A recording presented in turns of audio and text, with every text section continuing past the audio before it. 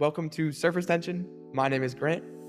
And my name is Sharad. This is the podcast where we explore men pushing boulders up hills and the meaning of life.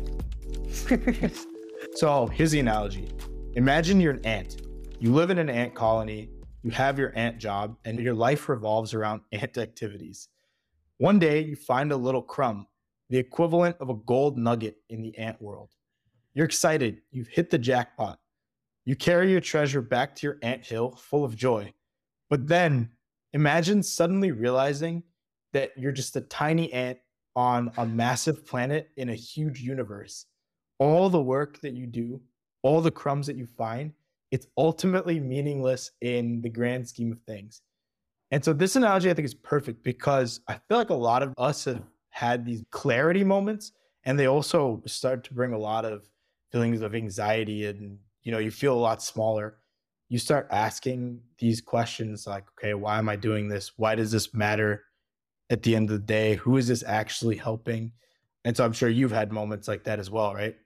Yeah, And absolutely. yeah, and so you start to think of one, not only is the task or activity that you're doing meaningless in the grand scheme of things, but it starts to make you feel like you are meaningless in the grand scheme of things. And so this is where this concept of absurdism comes in. It's not the answer to this meaningless, these feelings of meaninglessness, but a way to rationalize them and start to tackle them head on. Mm-hmm. So before we get into the exact definition of absurdism, let's talk a little bit about metaphysics and philosophy as a whole. So metaphysics, as I just explained a little bit earlier to Grant, is just a really, really fancy word that gets thrown around a lot for beyond physics. It's literally when the Greeks were studying physics, it was called metaphysics because it's the chapter after physics.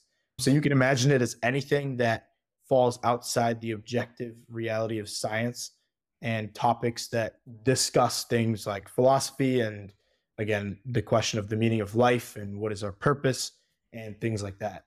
And so we're going to first talk about metaphysics as how we start to rationalize these things. So when you're trying to figure out what is the meaning of life, what would you say is the meaning of your life? What would you say is your purpose? So you asked me that earlier in the week as a little bit of a prep for the podcast, and I actually had a pretty tough time kind of grappling down with it. I thought initially the answer I wrote down was two things: one, work, and then people. So one work, then two people. So one work meaning like the things that you're doing, the things you're learning about, the things that you're doing in school, the things you're doing on your free time, stuff that you're like producing and making and creating and working on. I thought that was a big component of it. And then two, like the people in your life, the people in my life, my family, my friends, like you guys all give me purpose and makes it so that I feel a reason for living and a reason for thanks. being on this planet. Yeah, no, that's a great answer. Here's the issue though. And it's almost a depressing topic, but I want you to stick with me throughout all of this, right? And Okay. so here's the thing that really got me when I was doing a lot of research into absurdism or just philosophy in general. One of the main questions that you can start to ask as you think through these types of questions is why.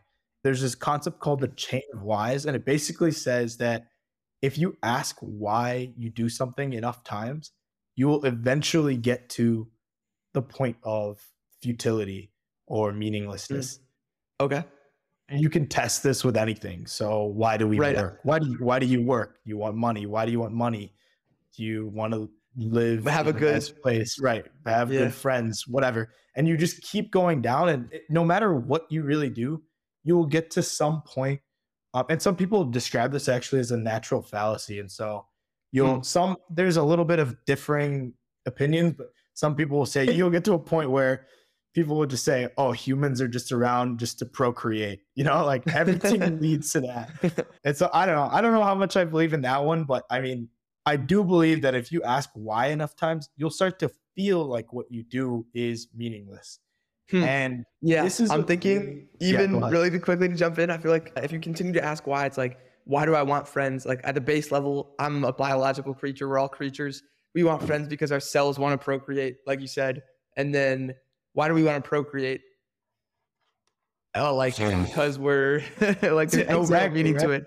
Yeah, like it's a selfish gene. Like things just procreate Right. because they're here because they procreate. Not they don't procreate because they want to procreate. They just naturally happen to procreate. Exactly. And so this is why metaphysics exists as a category, because there's only really so much you can dive into Mm. finding the meaning of life. Okay. And also, if you think about it on the opposite way, the more you as a person learn about the world, you will realize how much smaller and sadly more insignificant you are to the world.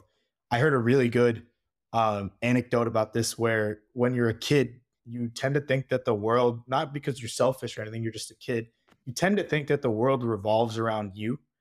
But Hmm. as you grow up, you find yourself becoming smaller and smaller in this world, especially as you learn more about the world, right? So here's the fact that we've gotten to. At the end of the day, as almost depressing as it is to talk about, we are little tiny grains of sand in the infinite span of time. There's always going to be something before us, and there's always going to be something after us. And at the end, the world will collapse, right? Way past us. And there's pretty much nothing we can do about that. And here's where absurdism comes in is humans, although we know this concept, although that if you ask enough questions, if anyone asks enough questions, they can figure that out, Hmm. we still our innate desire and the why that we do things is to find meaning in life, although there is no real meaning from what we've just talked about, right? And Hmm. so Camus, Albert Camus, now I'll introduce him, the author of The Stranger and the Myth of Sisyphus and many other works, was an Algerian philosopher that coined this term, the absurd. And the absurd is when these two meet. It's a conflict between people's desire to find meaning in life and the fact that there really is no natural meaning in life, at least that we can figure out. And Hmm. a really good quote, I can't quote it exactly, but what he essentially says is the only way that humans can find or try and look for meaning in their lives and interpret the world is through our senses and our ability to reason. And Mm. that's how we absorb. And that's all, those are all the tools we've been given to try and find the meaning in life. Hmm. And so you start to think about how difficult that would actually be and how there's pretty much no way we could actually discover why we're here or what we're supposed to be doing. I heard a really good analogy about it also. I keep bringing up analogies. That's what this episode's going to be, a lot of analogies. But think about it like this. This is from this podcast called Philosophize This. Think about a cow that's going to go and be processed and become food one day. The cow doesn't know that is its end. But if it did know that was what was going to happen to it, don't you think it would act differently? If it knew that that was its purpose, it would try and avoid that purpose, right? And so, in Right. a lot of ways, we are similar in that we don't know our purpose, and if we did know our purpose, we might not be able to fulfill it. Does that make Mm. sense? I think so. So you're saying if we were to be, so if we are the cows, and if we were given like an imbued purpose when we were born, it would be against our, and we might not want to fulfill that purpose. We might want to fulfill that purpose, but it may or may not be in our power to fulfill that purpose. Right, exactly. And so from there, this is where philosophy comes in. It's people's way of wrestling. What do we do with this?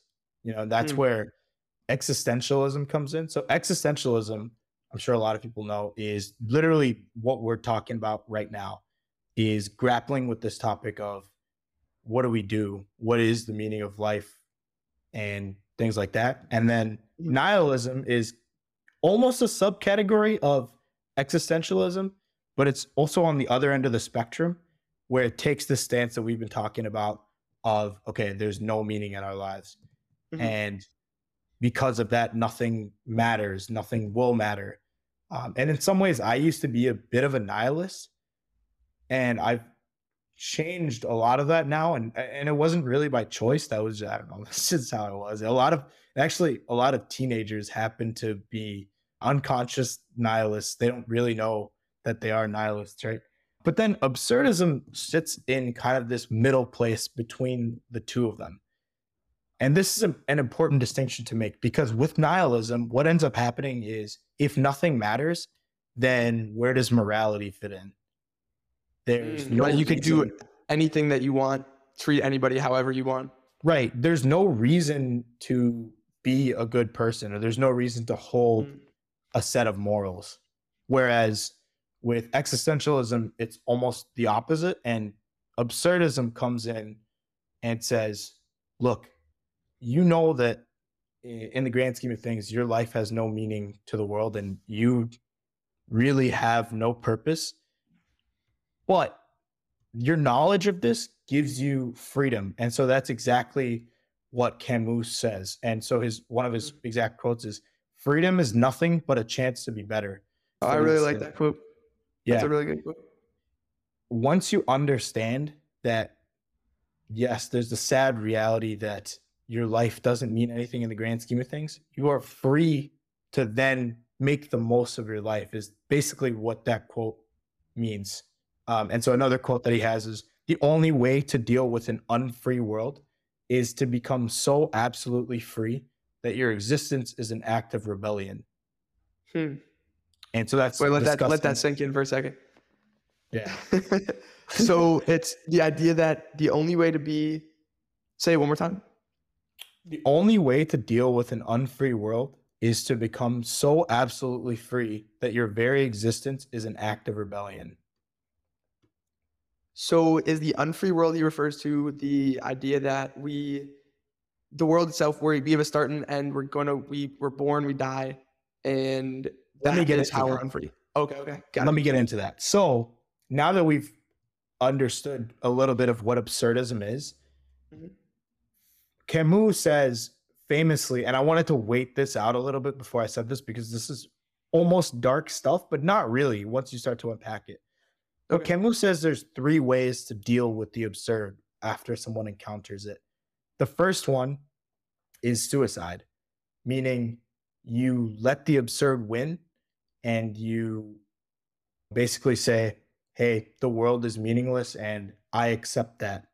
And you effectively separate yourself from the absurd.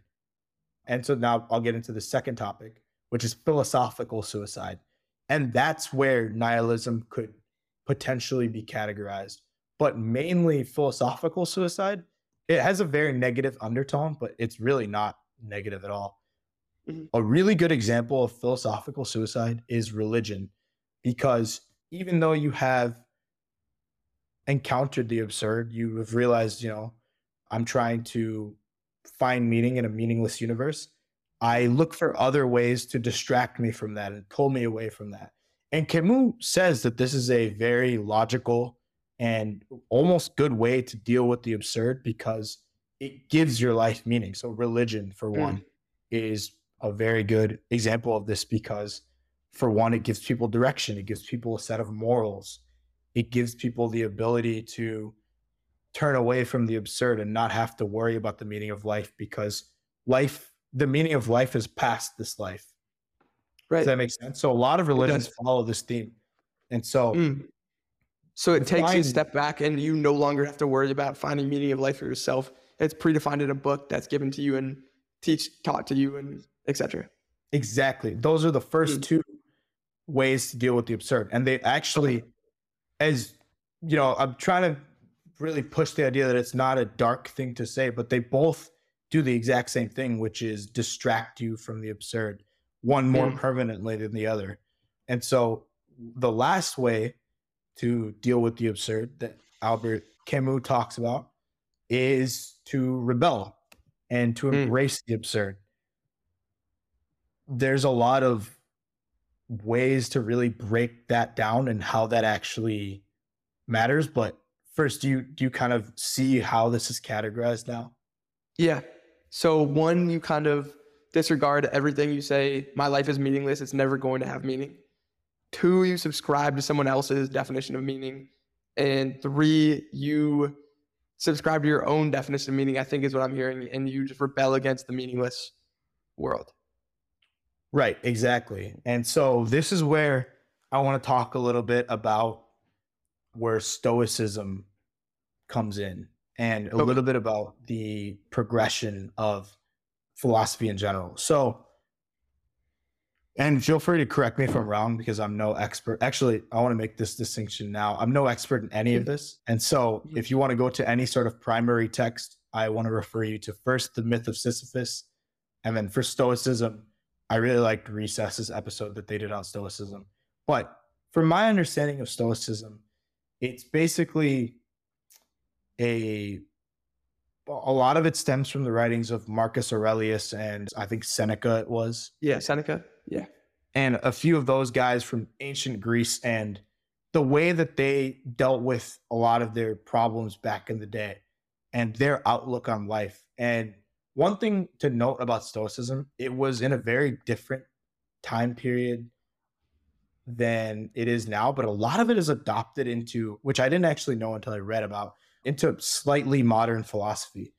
And so you'll find that even guys like Nietzsche adopt a lot of the philosophy of Stoicism, and Stoicism basically, the premise of it, one of the main things, amor fati, basically means, it means love your fate. And so basically Stoicism stems around this idea that you have a fate. It is out of your control, just like absurdism. It's out of your control, but you have to learn to love your fate. And so this is something that is very consistent throughout all the writings of Stoicism. And it's been unfortunately transcribed as something completely different. And a lot of the people that are perpetuating Stoicism nowadays have just turned it into some alpha Chad, hyper masculine. It sucks. Yeah, that is my initial impression of it. And upon further reading, it is actually a very beautiful way to look at life and the problems that come with it. And absurdism actually adopts a lot of these ideas. So, you deal with their fate, you use it as an opportunity to improve, all of these things, right? You deal with what you can deal with, and what is out of your control, you try to worry about as little as possible. Is that sort of what lines up with what you have studied about it? Yeah. Also, same thing. I think that's the biggest thing I took away from it was you appreciate your fate, like you reflect on death. It's like an often quoted thing where you sit down and reflect that you will eventually die and then work backwards. What is going to be important to me when I die, like that deathbed perspective idea. And then people will also like go out in, I think it was Seneca or maybe a few of the other like founding fathers of Stoicism. They would take off in the middle of winter or in the middle of the year. They would take off their like clothes and basically walk through in the cold. They would walk without shoes for the entire day, things to make them appreciate the things that they had, as opposed to taking them for granted and not appreciating them in general. But I think that kind of gets off of the topic, which was originally what you mentioned with the amor fati, exactly. And which is like reflecting on death and making sure that you're going to die.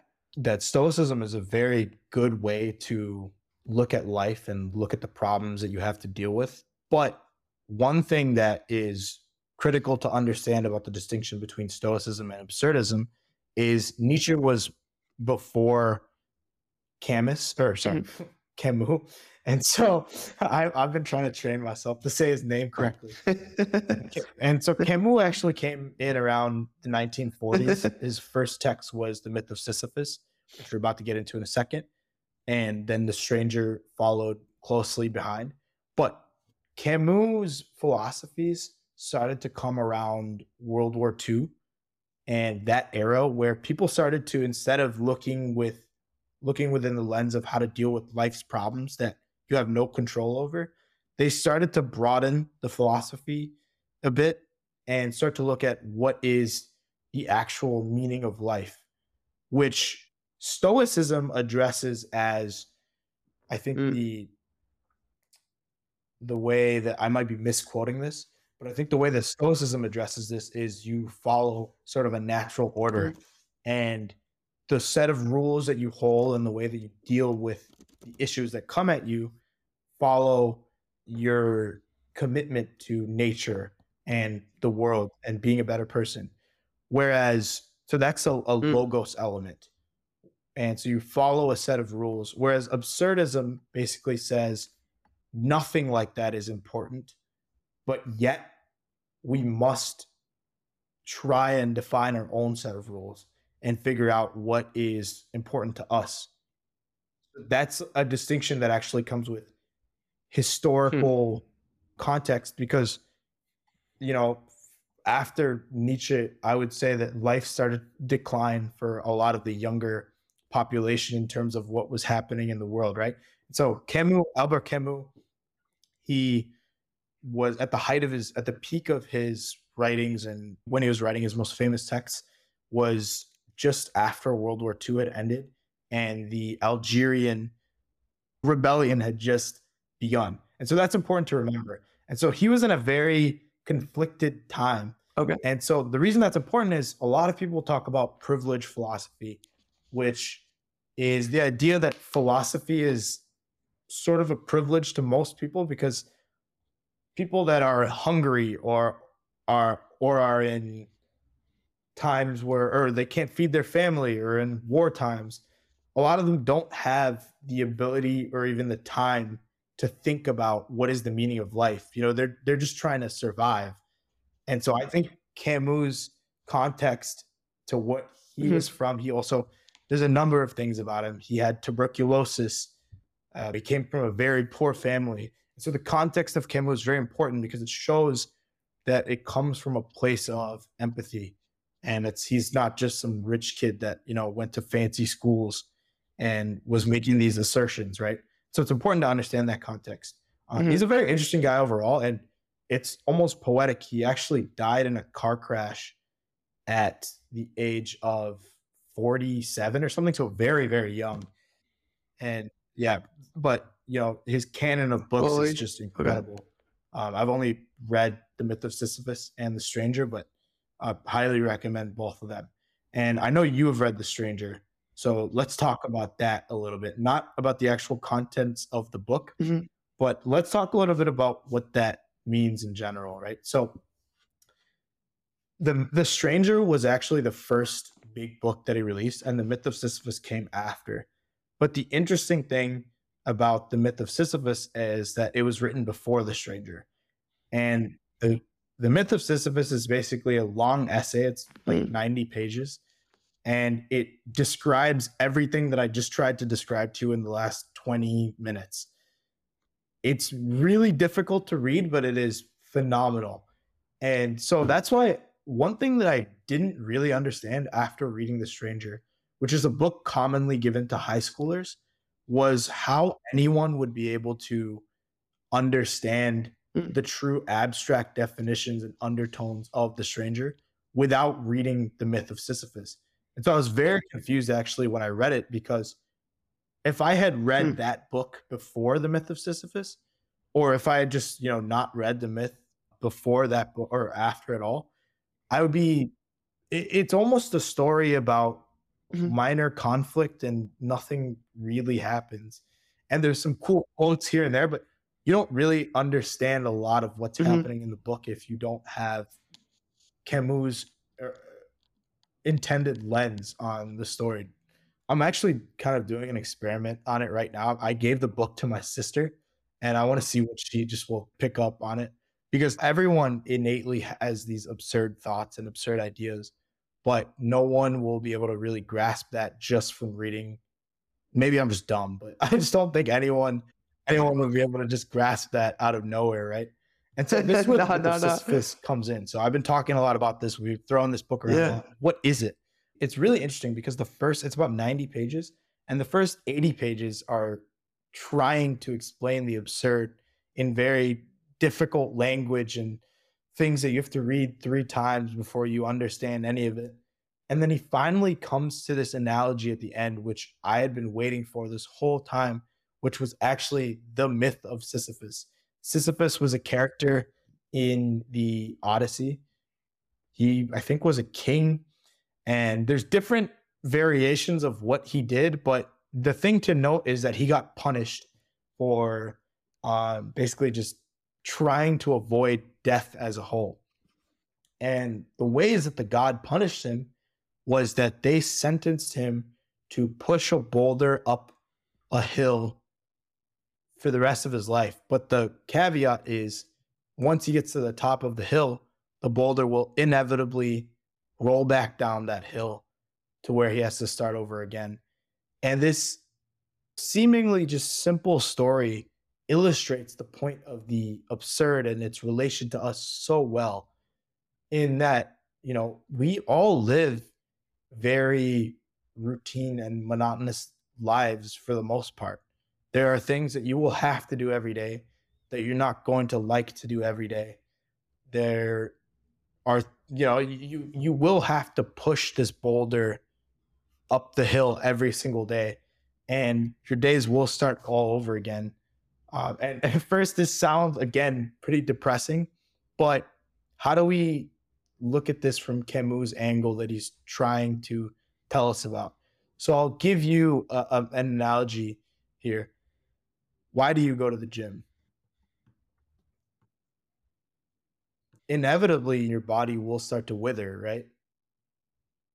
Would wouldn't it be that I then stay Well, healthy and strong for the remainder of my but life? I mean, okay, yes, but at the end of the day, you will age no matter how much you go to the gym, right? This gym analogy is really powerful, especially to people that go to the gym, because you understand that regardless of how many times you go to the gym, your body will start to wither at some point. But that doesn't mean that you stop going to the gym, right? And so this is why this boulder analogy is just a perfect analogy. And you'll find that it also works in other sorts of things that we do that appear to have no meaning, such as making this podcast or art or writing or anything like that.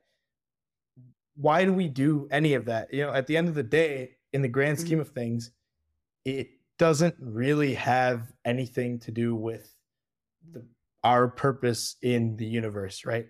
If you ask enough whys, again, you'll find that a lot of these things are futile and meaningless. But does that mean that we stop writing? Does that mean that we stop creating? No. That's what Camus is all about. It's about rebelling in the face of this Mhm. meaninglessness and this universe that refuses to justify any of the purposes that you try and deem on yourself. And so, this analogy of the myth of Sisyphus is something that you'll see a lot of just movies and books wrestle with, that you wouldn't even think about. Again, oh, Hmm. not to spoil the myth of Sisyphus, but here's the last quote from the Hmm. book that I think is, once you've read the whole thing, very impactful and powerful. Here it is. I leave Sisyphus at the foot of the mountain. One always finds one's burden again, but Sisyphus teaches the higher fidelity that negates the gods and raises rocks. He too concludes that all is well. This universe, henceforth without a master, seems to him neither sterile nor futile. Each atom of that stone, each mineral flake of that night filled mountain, in itself forms a world. The struggle towards the heights is enough to fill a man's heart. One must imagine Sisyphus happy. And that's the main point that Camus comes to. It's this struggle. Every day we're going to have to do the same things, but it's about learning to love little elements of the struggle that you have to endure. It's about pushing your boulder up every single day and trying to find something new every day and trying to just chip away and make yourself a little bit better every day. And I just find that quote just really, I think I sent it to you a while ago and you said, do you know what this means? And I, you know, well, like I didn't really until I read a lot more on it. Wow. Yeah, I remember you actually. I forgot that you sent me that quote because when you sent it to me, I didn't click at all. And now that you've gone through, I've gone through like the explanation of what the myth of Sisyphus was talking about, and what the absurd was, it finally makes sense, I feel Yeah, like. I've talked for a while. What do you any thoughts that have come up or One image that came to mind was, so we all have our boulders, right? We all, every day we derive meaning from the things that we do, the work that we do, the struggle, the things that the energy we put into the day. And I imagined a field strewn with like hills, different sized hills for each person. And everyone had their own boulder pushing up the boulder. dude, oh man, it's a beautiful image because you think about, we're both pushing our little boulders up the hill. And I mean, oh man, and then you look over and you're like, oh hey man, like what's up? Nothing, smile, having Yeah. fun, just keep pushing the boulders. And it's a really good image too, because it gives you this idea that everyone has this complex life Mhm. that can be almost put into this analogy where everyone's pushing their own boulder up. And it starts to contextualize things and gives you a beautiful image of people. Everyone is really destined and trying to get towards the same thing, which is just Mhm. trying to be a better person, trying to work on yourself every day in this meaningless universe. Even though all the meaning is created by you, it's cool to admire someone else's meaning that they go and create. Right. And I just think that's so cool. Yeah. Absolutely, man. It makes me even think about, if we, as an astronaut, right? Say the Martian, the movie, you get thrown on a desert planet. Your meaning isn't derived from anybody around you. Like, you yourself are Yeah. alone on that mountain pushing that boulder, and you have to derive that meaning from the struggle to survive and the struggle to do everything. And that's a beautiful thing. Like, just getting the little things out of life and seeing every little moment in the journey for what it is. That's a Dude, powerful, yeah. powerful message. I love It's that. crazy. And before we move on to one of the more final things that I'll talk about that'll hopefully wrap it up, I want to give you another quote that I actually sent you as well that only in the past week has started to make sense to me. And hopefully it'll make a little bit of sense to you now. Mhm. And here's a quote: if I convince myself that this life has no other aspect than that of the absurd, if I feel that its whole equilibrium depends on that perpetual opposition between my conscious revolt and the darkness in which it struggles, if I admit that my freedom has no meaning except in relation to its limited fate, then I must say what counts is not the best living, but the most living. Do you remember I sent you that one? Yeah, yeah, yeah. It is a ridiculous quote, and I've been thinking about this one a lot. Especially that last line, what counts is not the best living, but the most living. I feel like a lot of us in our lives are so fixated on what we can do in a year, but we don't think about what we're doing today and how Mhm. that'll improve us in 10 years, right? What is the most living mean? Like, what is best living versus most living? How do you interpret? So I think for me, if I were to try and define the most living and the best living points towards a life that I want and I'm trying to push towards. Mm. But the most living aims and kind of nails down at things that I could be doing today to make sure I'm like having the best day I can possibly have, Mm. enjoying what I have now instead of trying to, think about something that isn't around me right now and Oh, later okay. on. So, like, the most living, as in the most amount of time spent living for the moment, spent living for the present, Yeah. enjoying the present, as opposed to Yeah. looking forward to the best living. I like that. Right. There's this other quote that I see floating around the internet, and it's a response to, how people say YOLO, you Uh-huh. only live once, or people will say, oh, like go to this tonight, YOLO, whatever. You only live once. It's just not true. You only die once. That's true. But you live every day. And I think that's a Ah, cool way to kind of look at this. that is cool. Wow, I've never You thought about will it like come that. to an end one day, but that doesn't mean that you can't do the most living in between now and that day. Yes, sir. Pretty sick, right? That is pretty sick. Metaphysics is cool stuff. Yeah. That's Yeah, cool. dude, I've been like a volcano waiting to erupt because no one will listen to my metaphysics stuff that I want to talk about. Yeah, I can imagine like the word you bring up, like the time you bring up metaphysics is the time the person turns away and is like, no, Just, I'm good. and I hope someone has made it to the end of this episode because it is cool. I used to think this stuff was so like meaningless. It is meaningless, but at the same time, it has meaning to me, you know. And I Uh-huh. hope that other people listening can derive a similar sort of feeling.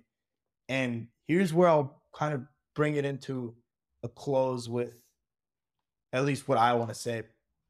I told you before this to refresh your knowledge on the movie Everything Everywhere All at Once. Yep. And here's why. Okay. So, one thing I want to introduce that's an idea is that not everyone has encountered the absurd. It's not some big thing, but you know, some people just haven't. They don't tend to think about these things. They don't tend to think about their position in this meaningless universe. And one thing that can help people understand any type of experience that they've never had is art. So books, literature, and especially movies. And I think movies can really do this in a beautiful way because it allows someone to visualize a concept that they just have never felt and therefore understand it. And I think Everything Everywhere All at Once is a perfect absurd movie. And I'll detail why a little bit. Okay. If you watch this movie, the two main characters, the mother and the daughter, are basically grappling with each other's definition of life throughout the entire movie. It's a very chaotic, multiversal movie that tries to explore what is the meaning of life, right? Would you Mhm. agree Yep. with that? And so the daughter, if you start to think about this, the daughter is basically a younger version of the mother, but has learned about different things. And so she realizes that everything is meaningless, nothing really matters. And so she's at a stage of nihilism. Mm. And the father is an existentialist in the movie. And Hmm. so that's why, you know, a lot of the things that come up with him are very positive and, you know, he derives his own meaning. And so the mother throughout the movie, we actually don't really get a grasp on what position she has philosophy wise, because for most of the movie, if you think about it, as kind of this analogy of the boulder pushing. She's pushing up the boulder with these meaningless, monotonous tasks. You know, she's forced to do taxes and she Taxes. runs the laundromat.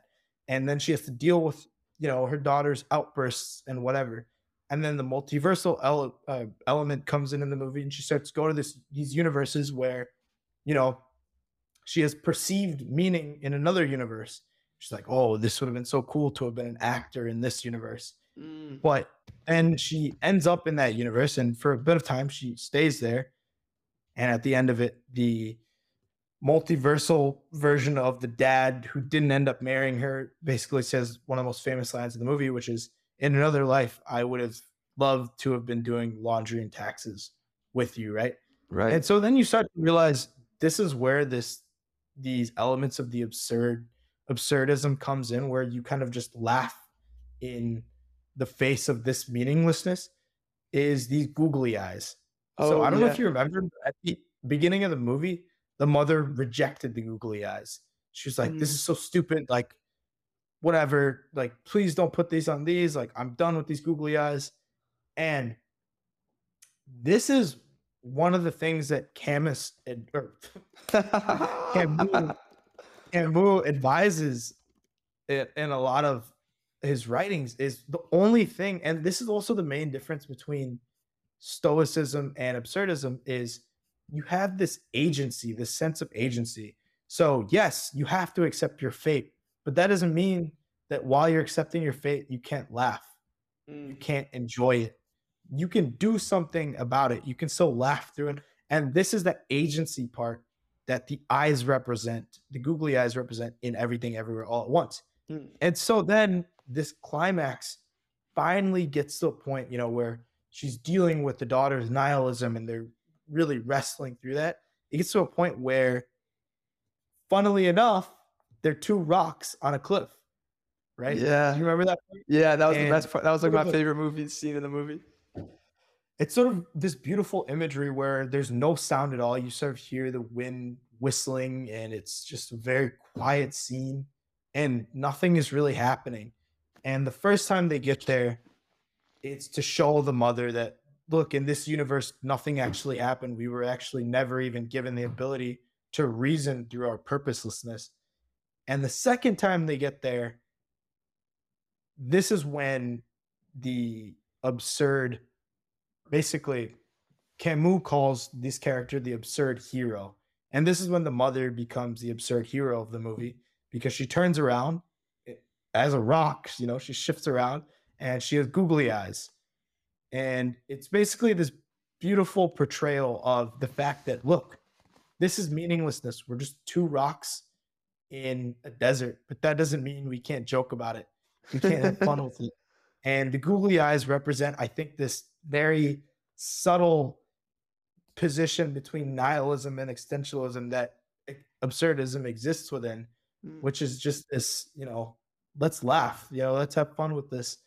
And that's kind of where the movie ends up. And in the end, she explains her position to Joy. And it's never really clearly said that she is absurdist, and there's no real facts to back this up, but that's my interpretation of it. And I've heard this said before. I actually heard of this idea before I even knew what absurdism is. I kind of just ignored it. I was like, oh, yeah, it's just a movie, whatever. Right. But I feel like understanding this part a little bit more has really developed my intuition for this movie a lot more. And I've started to think about other elements that I didn't think about before. And if you watch it again now, you'll realize, yes, this is an absurdist movie.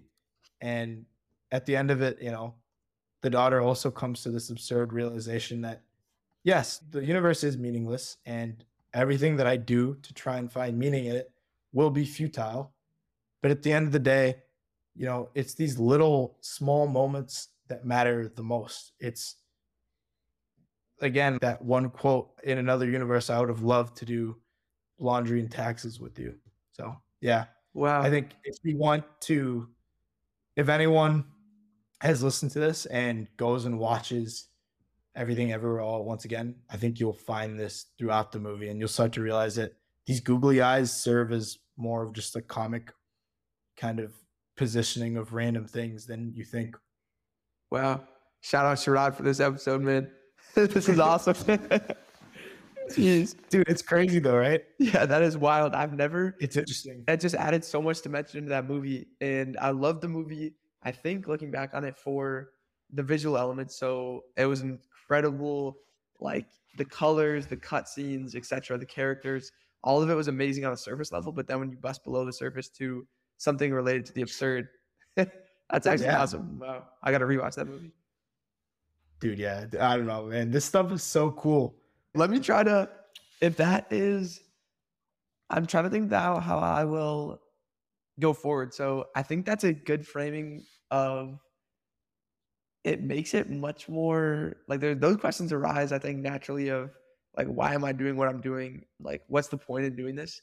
And like, for example, in my life, like being in San Francisco, computer science is like front and foremost the discipline that everybody uses to navigate the world, create companies, to solve problems, etc.